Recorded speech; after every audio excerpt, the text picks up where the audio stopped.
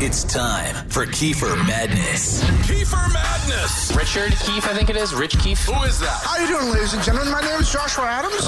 What now? It's Keefer Madness. Where is he? Where's Keith? Where is Keith? Hey, Keith, you're a douche. I was doing Junko Inoshima from Danganronpa. I'm a firm believer in UFOs and Sasquatch. That's funny. Yo, Keefer Madness is so hit or miss. Keith is a nice guy. Keith's a nice guy. Okay. Keefer Madness? It's Keefer Madness on WEEI. I bring it.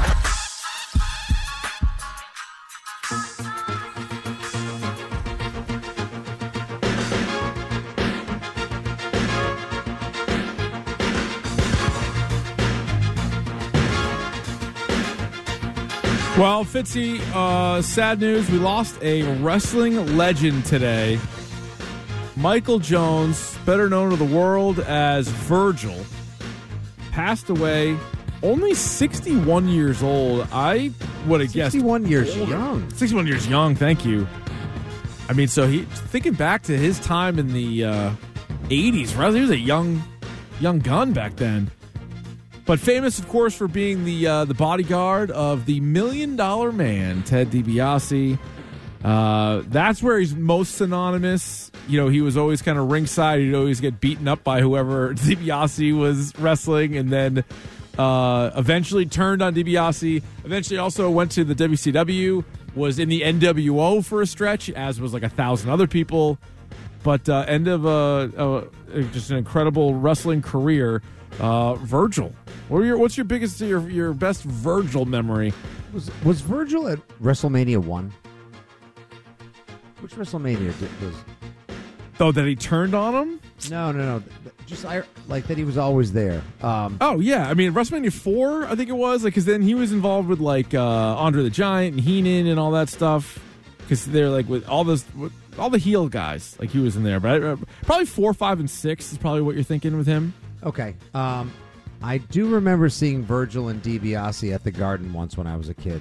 Did you really? And I used to always think, you know what the one thing that struck me whenever I saw him, especially seeing him in person? Wow, he's in such better shape than Ted DiBiase. He was like $1 million. Yeah. Yeah, like he was a beefed up just monster. Yeah. And like the bodyguard was better than the wrestler. And I used to always think like, why is this guy the wrestling? I hate this guy. He's not in great shape. He does this. Slaps people, laughs. Slaps, chops, a lot of things like that. Where Virgil is just like an absolute hoss. Oh, yeah. And what I remember from Virgil was, it might have been one of the, when he was like in the Royal Rumble or something, he would wear like the shirt with the bow tie and then no sleeves. And you're like, look at this guy. Like, what a great look. And then rocking the $1 million belt. Now, with all good relationships in wrestling, you know it's only a matter of time until one turns on the other, and that's certainly happened here with Virgil and the $1 Million Man. Now get in here and wrap that thing around my waist. It's going to be the story of your life, huh, Virgil? I got to remind you one more time about your family, about your mother. Give me a break. Another time. What do you think you're doing? You get down there and you pick that belt up right now and you wrap it around my waist. Everybody's got a prize. Oh, he does! And take it all back, Virgil. Look at the look on him. A standing ovation here for Virgil. Years and years just listening to Ted DiBiase, and just enough was enough. Finally turned on him. Uh-huh. Listen to this entry from his Wikipedia page. Please. He played football at Virginia Union University. He was a defensive back. Later worked at his uncle's loading and moving company and began entering bodybuilding competitions. He's a big dude. Like I said, the man, he was jacked up.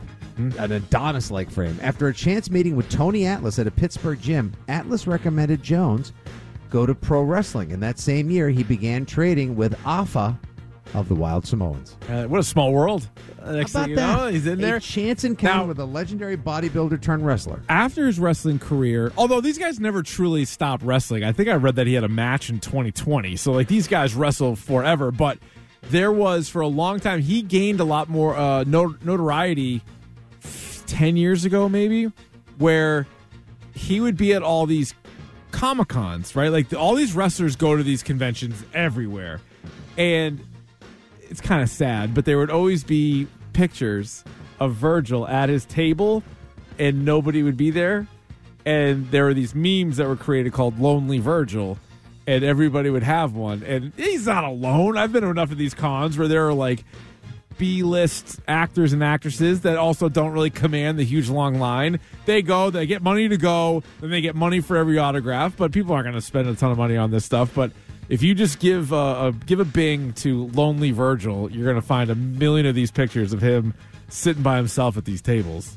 Oh, that's terrible. It is kind of sad, but that's super part of the story. Have you ever, Rich, waited in line or paid like good American money to have a photo with or meet somebody at a con? No, I've been to a few cons and sort of like talked to a few people, but I didn't do the photo for money thing. No. So my one of the many regrets I carry in this life, Yeah. but one as far as Comic-Cons and whatnot Yeah, go, yeah. in 2017, shortly after I moved back to Boston area, there was like this sad little mini Comic-Con type of thing at the Hanover Mall in Hanover. I went to that. That was the Northeast Comic-Con, and the hashtag Yes. Dork Boys were there. Yeah. Oh my God, we it. almost could have run into each other. It was 'cause at like a I went there hollowed-out for J.C. WAF. Penney. Yeah. Yes. We were there. Yeah. And actually, I found it reasonably entertaining, but Burt Ward and the late, great Adam West was there. Batman and Robin. the line was across the entire con. Yep. And my friends that I was there with were like, this is too long. And then, of course, he dies like a year later. And then just the text chain of regret, like, we had a chance. We could have just waited for half an hour. We could have all gotten a photo with the original Batman. Damn it. I know. It's crazy. Yeah, we met a lot of interesting people at that convention.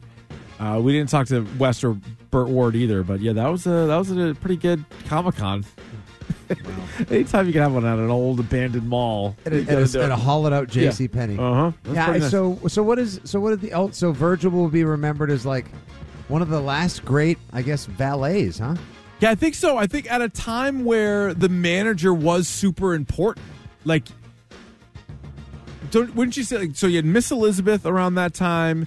You had classy Freddie Blassie, Bobby the Brain Heenan, who was probably the best, Mr. Fuji, Jimmy Hart, Virgil. Now, Virgil could wrestle a little bit more than those guys could. He didn't wrestle a ton, but he would occasionally. But, yeah, I think he's just synonymous with, like, that time was Hulk and Macho Man, Ultimate Warrior, like Ted DiBiase. It's a golden age. And then, like, the notch under that, though, like, if you're naming people that you remember and recognize, Virgil's definitely on that list. Oh, he makes that second tier. I think so, yeah. Hillbilly Jim and Hacksaw Duggan. Oh, Hacksaw, definitely. Jake the Snake Yep. and Virgil. Like, that second tier of characters from the 1980s, early 90s, probably still more famous than all the majority of the great wrestlers now. Yeah, they lived that. That was the old wrestling lifestyle too, where there's on the road for 300 years, and it's like it claimed a lot of them. It claimed a lot of them. Oh yeah, British you like Bulldogs and the Killer Bees, Road Warriors. Yeah. We got a Virgil story. Let's go to John in the truck. He joins us next here on the Rich Keefe Show with Fitzy. John, what do you have? Rich, you hit the nail on the head with. I went to years ago at the World Trade Center, World of Wheels. Virgil was there. He was behind a booth. He was selling autographs. And I really didn't want to buy it, but from talking to him, I kind of felt obligated to give him $25 for an autographed 8x10 of him that is now proudly represented up on the wall in my basement. Very nice. But, he was definitely one of those guys that was kind of like, looking over the shoulder behind everybody else, where you wish you could love him a little bit more, but he just kind of didn't have that charisma as everybody else. Yeah, he was in there at a time, and thanks for the call, John. He was in there at a time where there were just like some of the biggest stars in the history of it, and that was also the early WrestleMania days, and it was just very different. But he fit right in with that group, and I'm honest, like, he must have been really young. I'm not doing the math, but he must have been 25, 26 when he was probably out there when he first made his debut. Yeah. And then he was then he jumped over to WCW, like with a lot of those guys that were the older WWF wrestlers that went to WCW, and he was right there in the NWO at one point. So there you go. Sad news today about Virgil. 3 hours down, 1 hour to go on the Rich Keefe Show with Fitzy here on WEEI, including Grab Bag coming your way at 9:20.